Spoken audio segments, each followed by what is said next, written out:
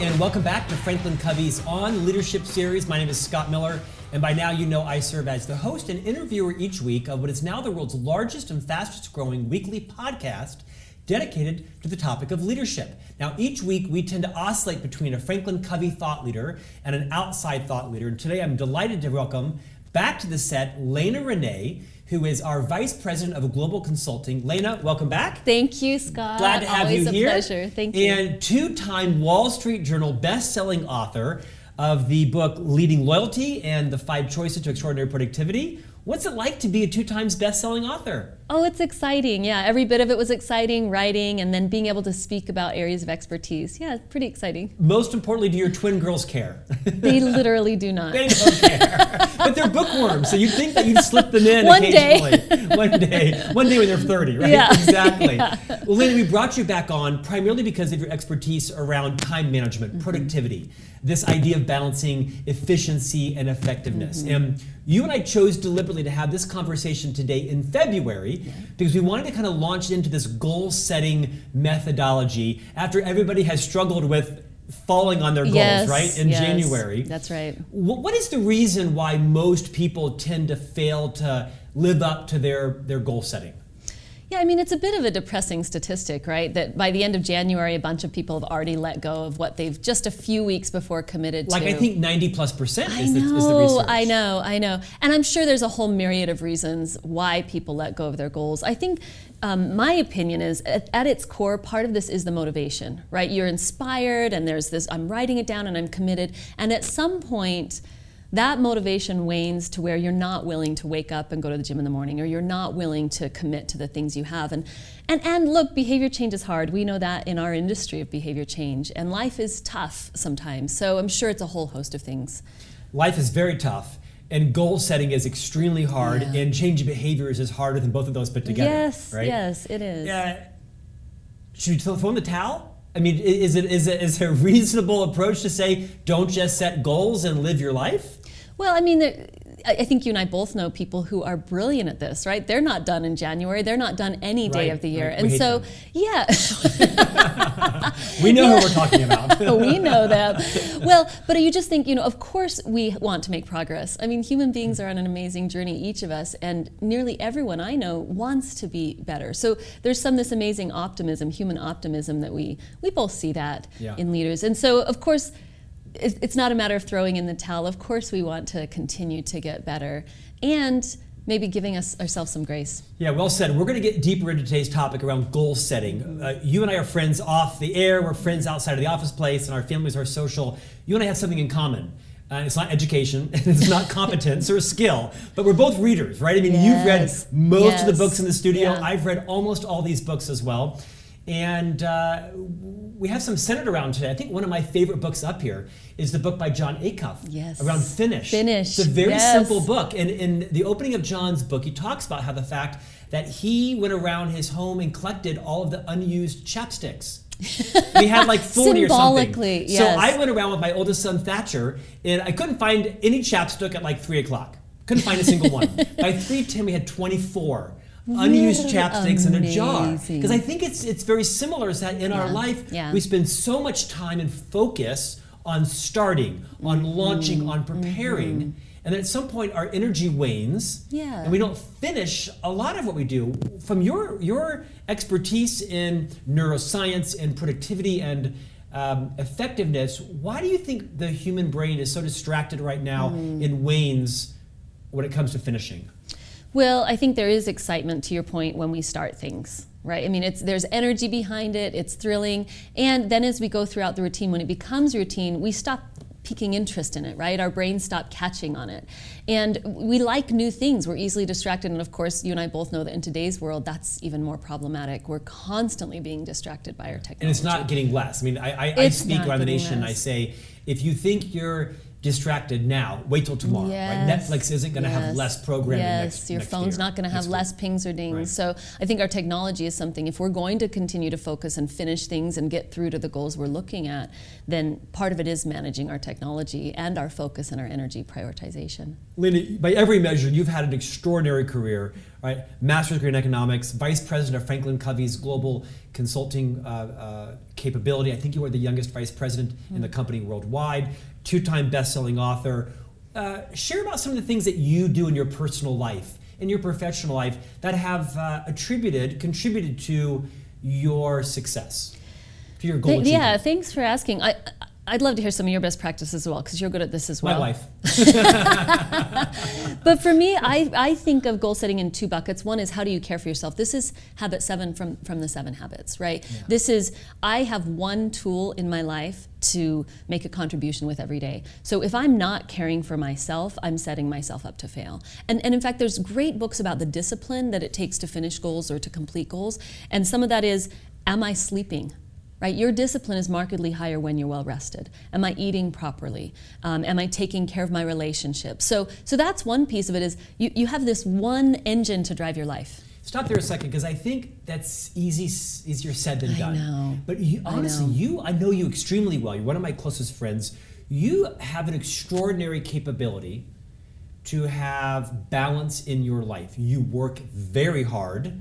And you play hard. Yes, you have great balance with your friends and your family. I'll be at home working. I'll be texting you, and you'll be like, "I'm in Machu Picchu. I can't talk for 2 days. I'm getting ready to ascend." Right? Or you'll be in Guatemala. Or you'll be with your family in St. George. And then you'll be on a 5-day road trip for the company. I mean, you have. What have you done? Is it mindset? Is it discipline? What have you done that you could share with our listeners and viewers to have extraordinary personal and professional success and life balance with renewal? Yeah, I think, being involved in writing the 5 choices was a game changer for me, because ultimately, while I have to care for myself, and that's one part of accomplishing goals, you have to know where this engine is driving you, right? So what's the long-term vision? So I constantly have this, what's my 5-year plan? What does life look like in 5 years?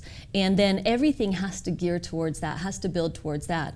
But I visit that 5-year plan regularly. Right? I mean, I'm actually, every morning I wake up and I rewrite what life looks like in 5 years to me. Okay, so stop there. Yeah.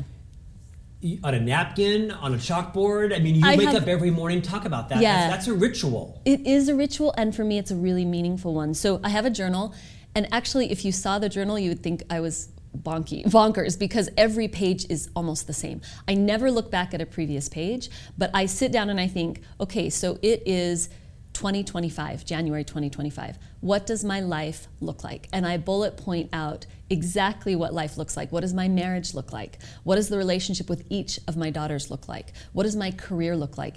And it's probably 7 or 8 minutes. It's just, free form thought.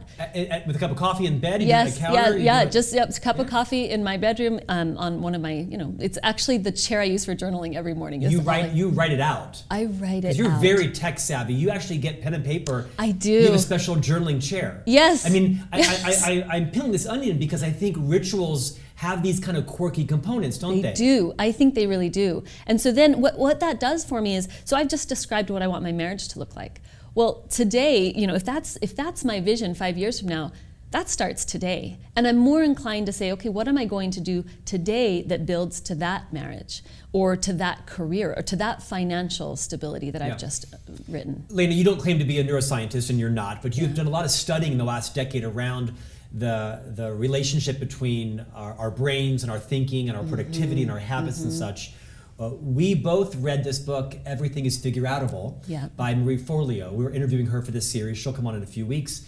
And something I loved when I was talking with her is she every day writes her goals down 10 times in a row. Like, I will not talk in class. I will not talk. She writes them down 10 times every day. She writes them down to repeat them. What does the science show about the connection between writing down your goals and the likelihood they're going to become true?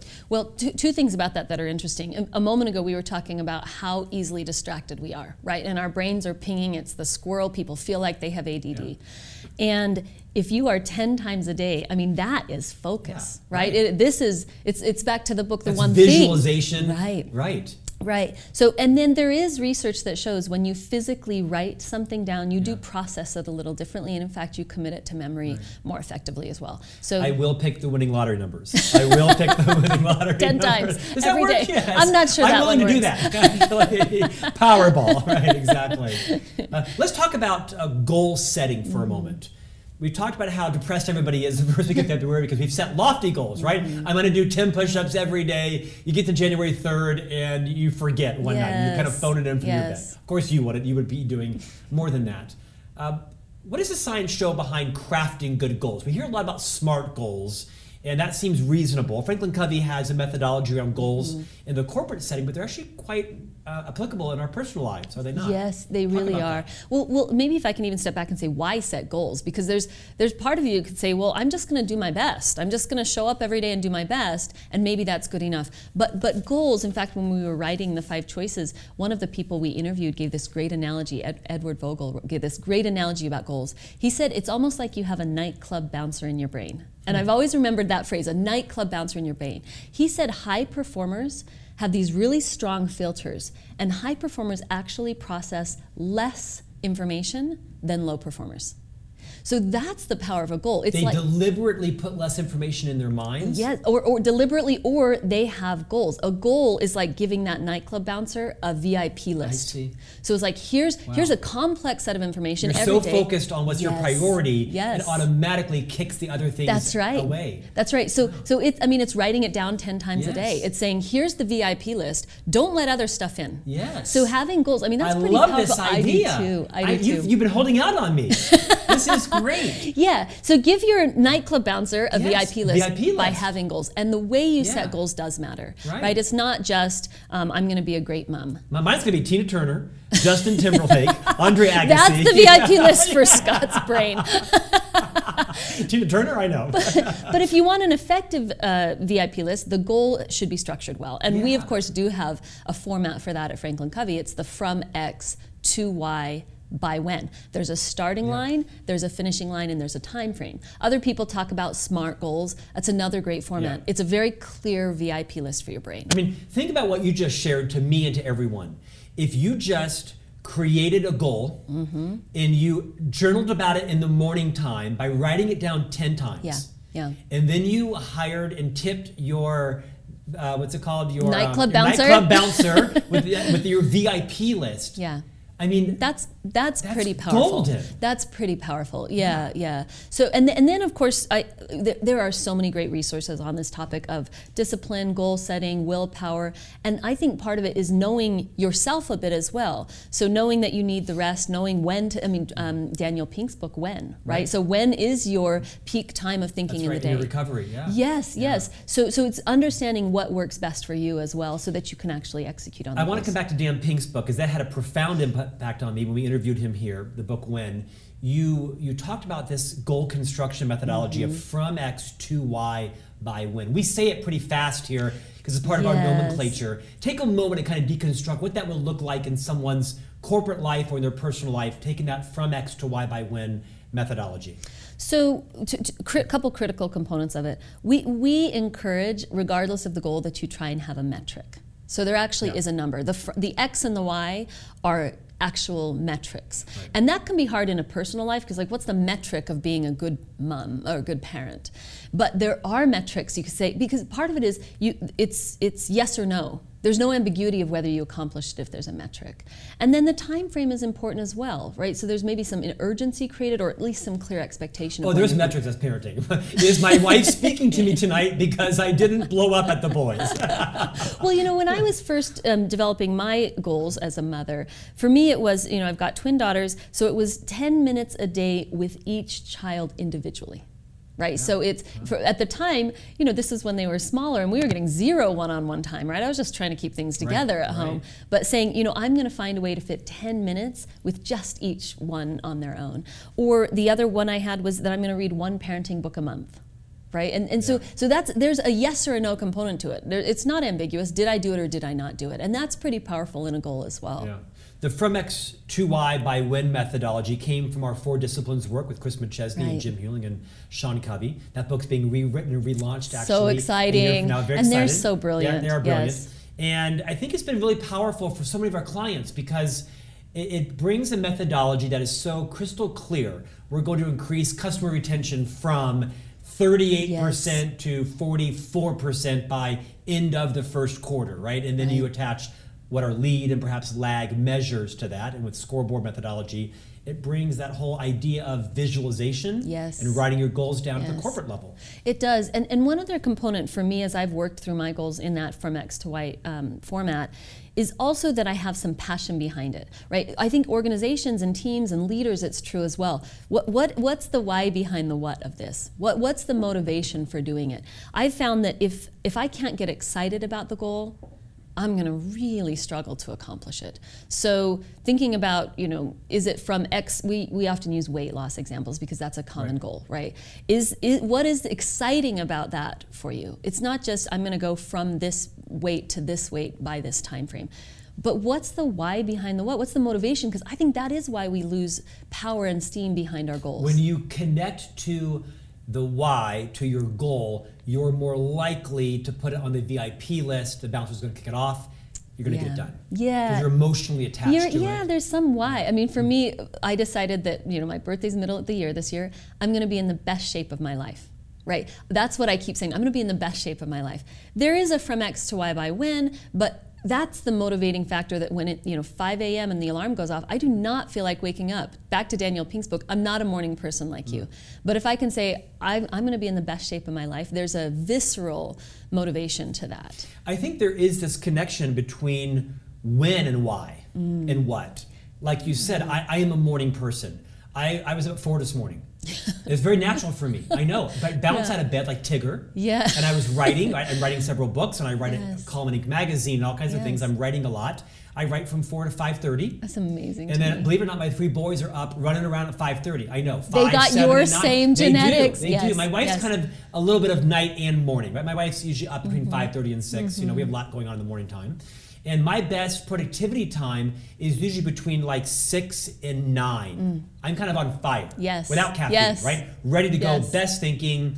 And then sort of 9 to 11 is sort of processing information, doing things. And then at 11 o'clock, I'm into lunch. Right. So I've told my whole team, if you want my best thinking, you have to get on my cycle. Because if you try to get me from 3 to 7, I'm not checked out, but my energy is waning. Yeah, and I just think understanding some of those things about yourself is important, because imagine if you set your writing time from noon to 2. I mean, your goals would not be accomplished the same way. Yeah. So understanding all of these little nuances, and again, so many great articles, podcasts, TED Talks on this. I would say people should research this. Don't just take for granted that you're going to set a goal and then February, it's a little depressing because the goal's gone.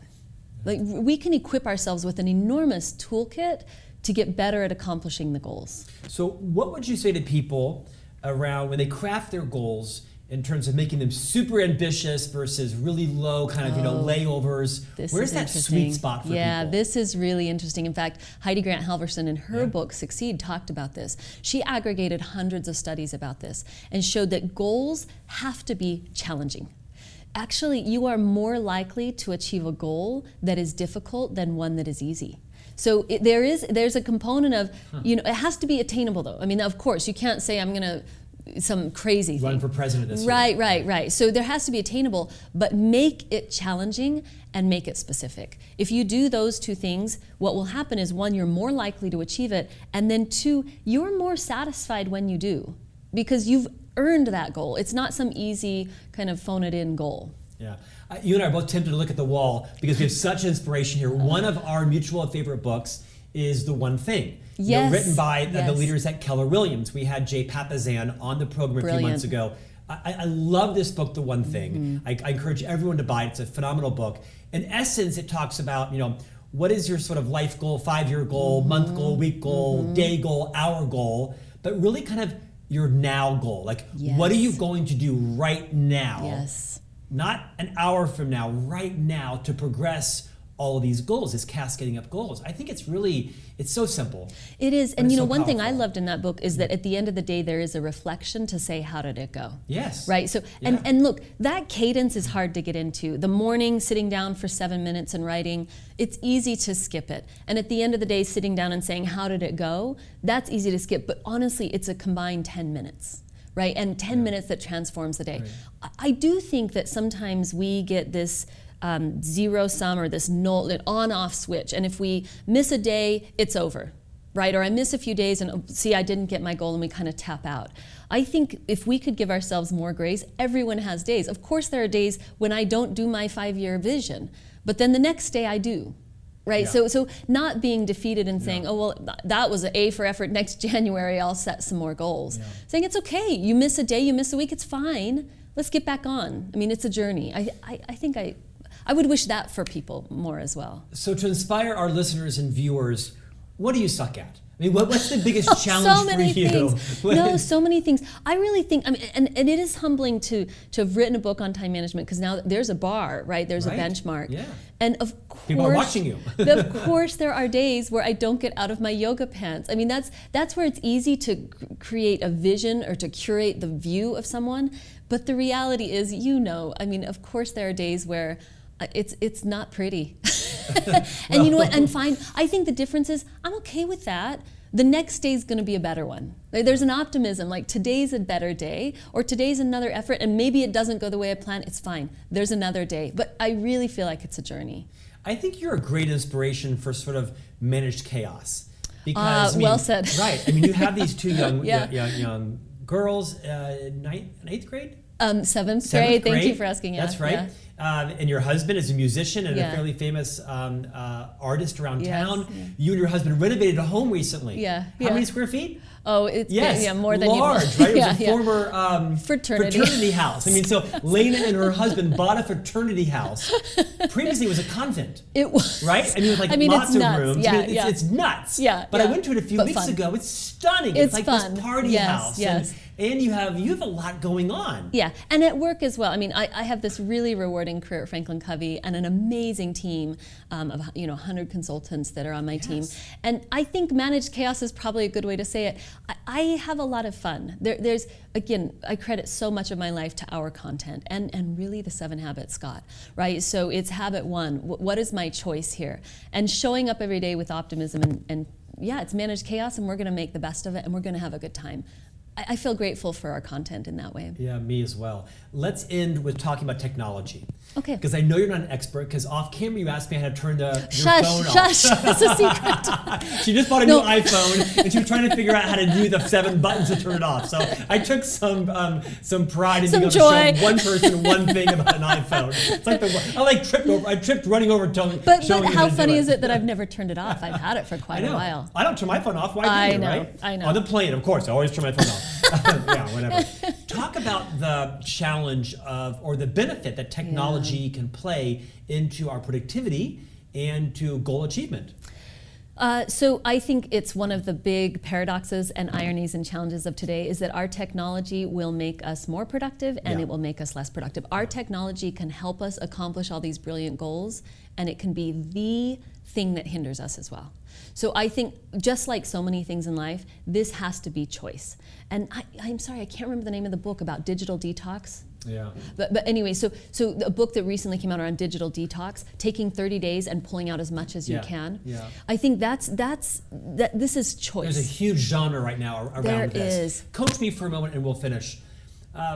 One of my biggest challenges is focus, not surprisingly, right? I have a lot of big opportunities writing books and keynotes and blogging and these Inc. articles, and also my day job, and my parenting job, and my responsibilities as a husband, and on and on and on.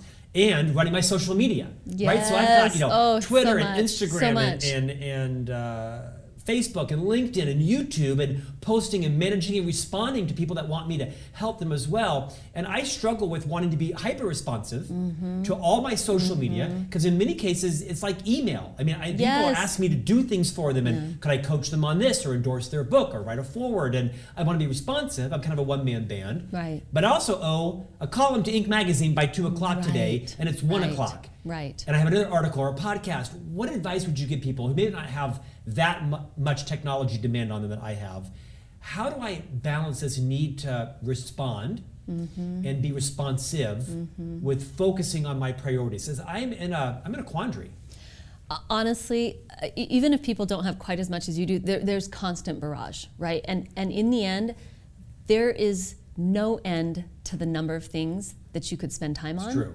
I mean, there's never this caught up. I think people think, I'll just get caught up. There's no caught up in today's world. People have a goal of getting their inbox to zero. That's never been a goal of mine. Well, and it can't be if you're going to say, again, bringing this full circle, what's the long-term vision? So does every one of those social media accounts fuel that or not? Does having zero inbox fuel that or not? Right. Because in the end, there's no end. So there's no caught up, there's no end to it. You have to say no to something. I mean, and unfortunately, what we often end up saying no to is our most important relationships, right? The one-on-ones with your team members, the date night with your sweetheart. Right. And come on, think 5 years in the future, your inbox being caught up or that extra tweet, for some people, honestly, that might be the right thing. But you got to make a choice for yourself. Comes back to knowing your roles. Yeah, right? know your roles, know your vision, anchor into the true motivation of who do you want to be? What do you want to be? But have a clear vision of it, because in the moment when it's hard to put your phone down or turn it off, it's that vision, that visceral vision, that's going to take you over the tough moment of, I'd rather just sit on the couch and binge Netflix, right? Which we'd all rather do, but there has to be a vision for, is it getting me closer to who I want to be or not? Lena, great conversation. I want to recap briefly kind of some of the key nuggets, right? This idea of goal construction from X to Y by when. Connecting that to the why, right? What's the why behind your goal? What's the emotional connection to it?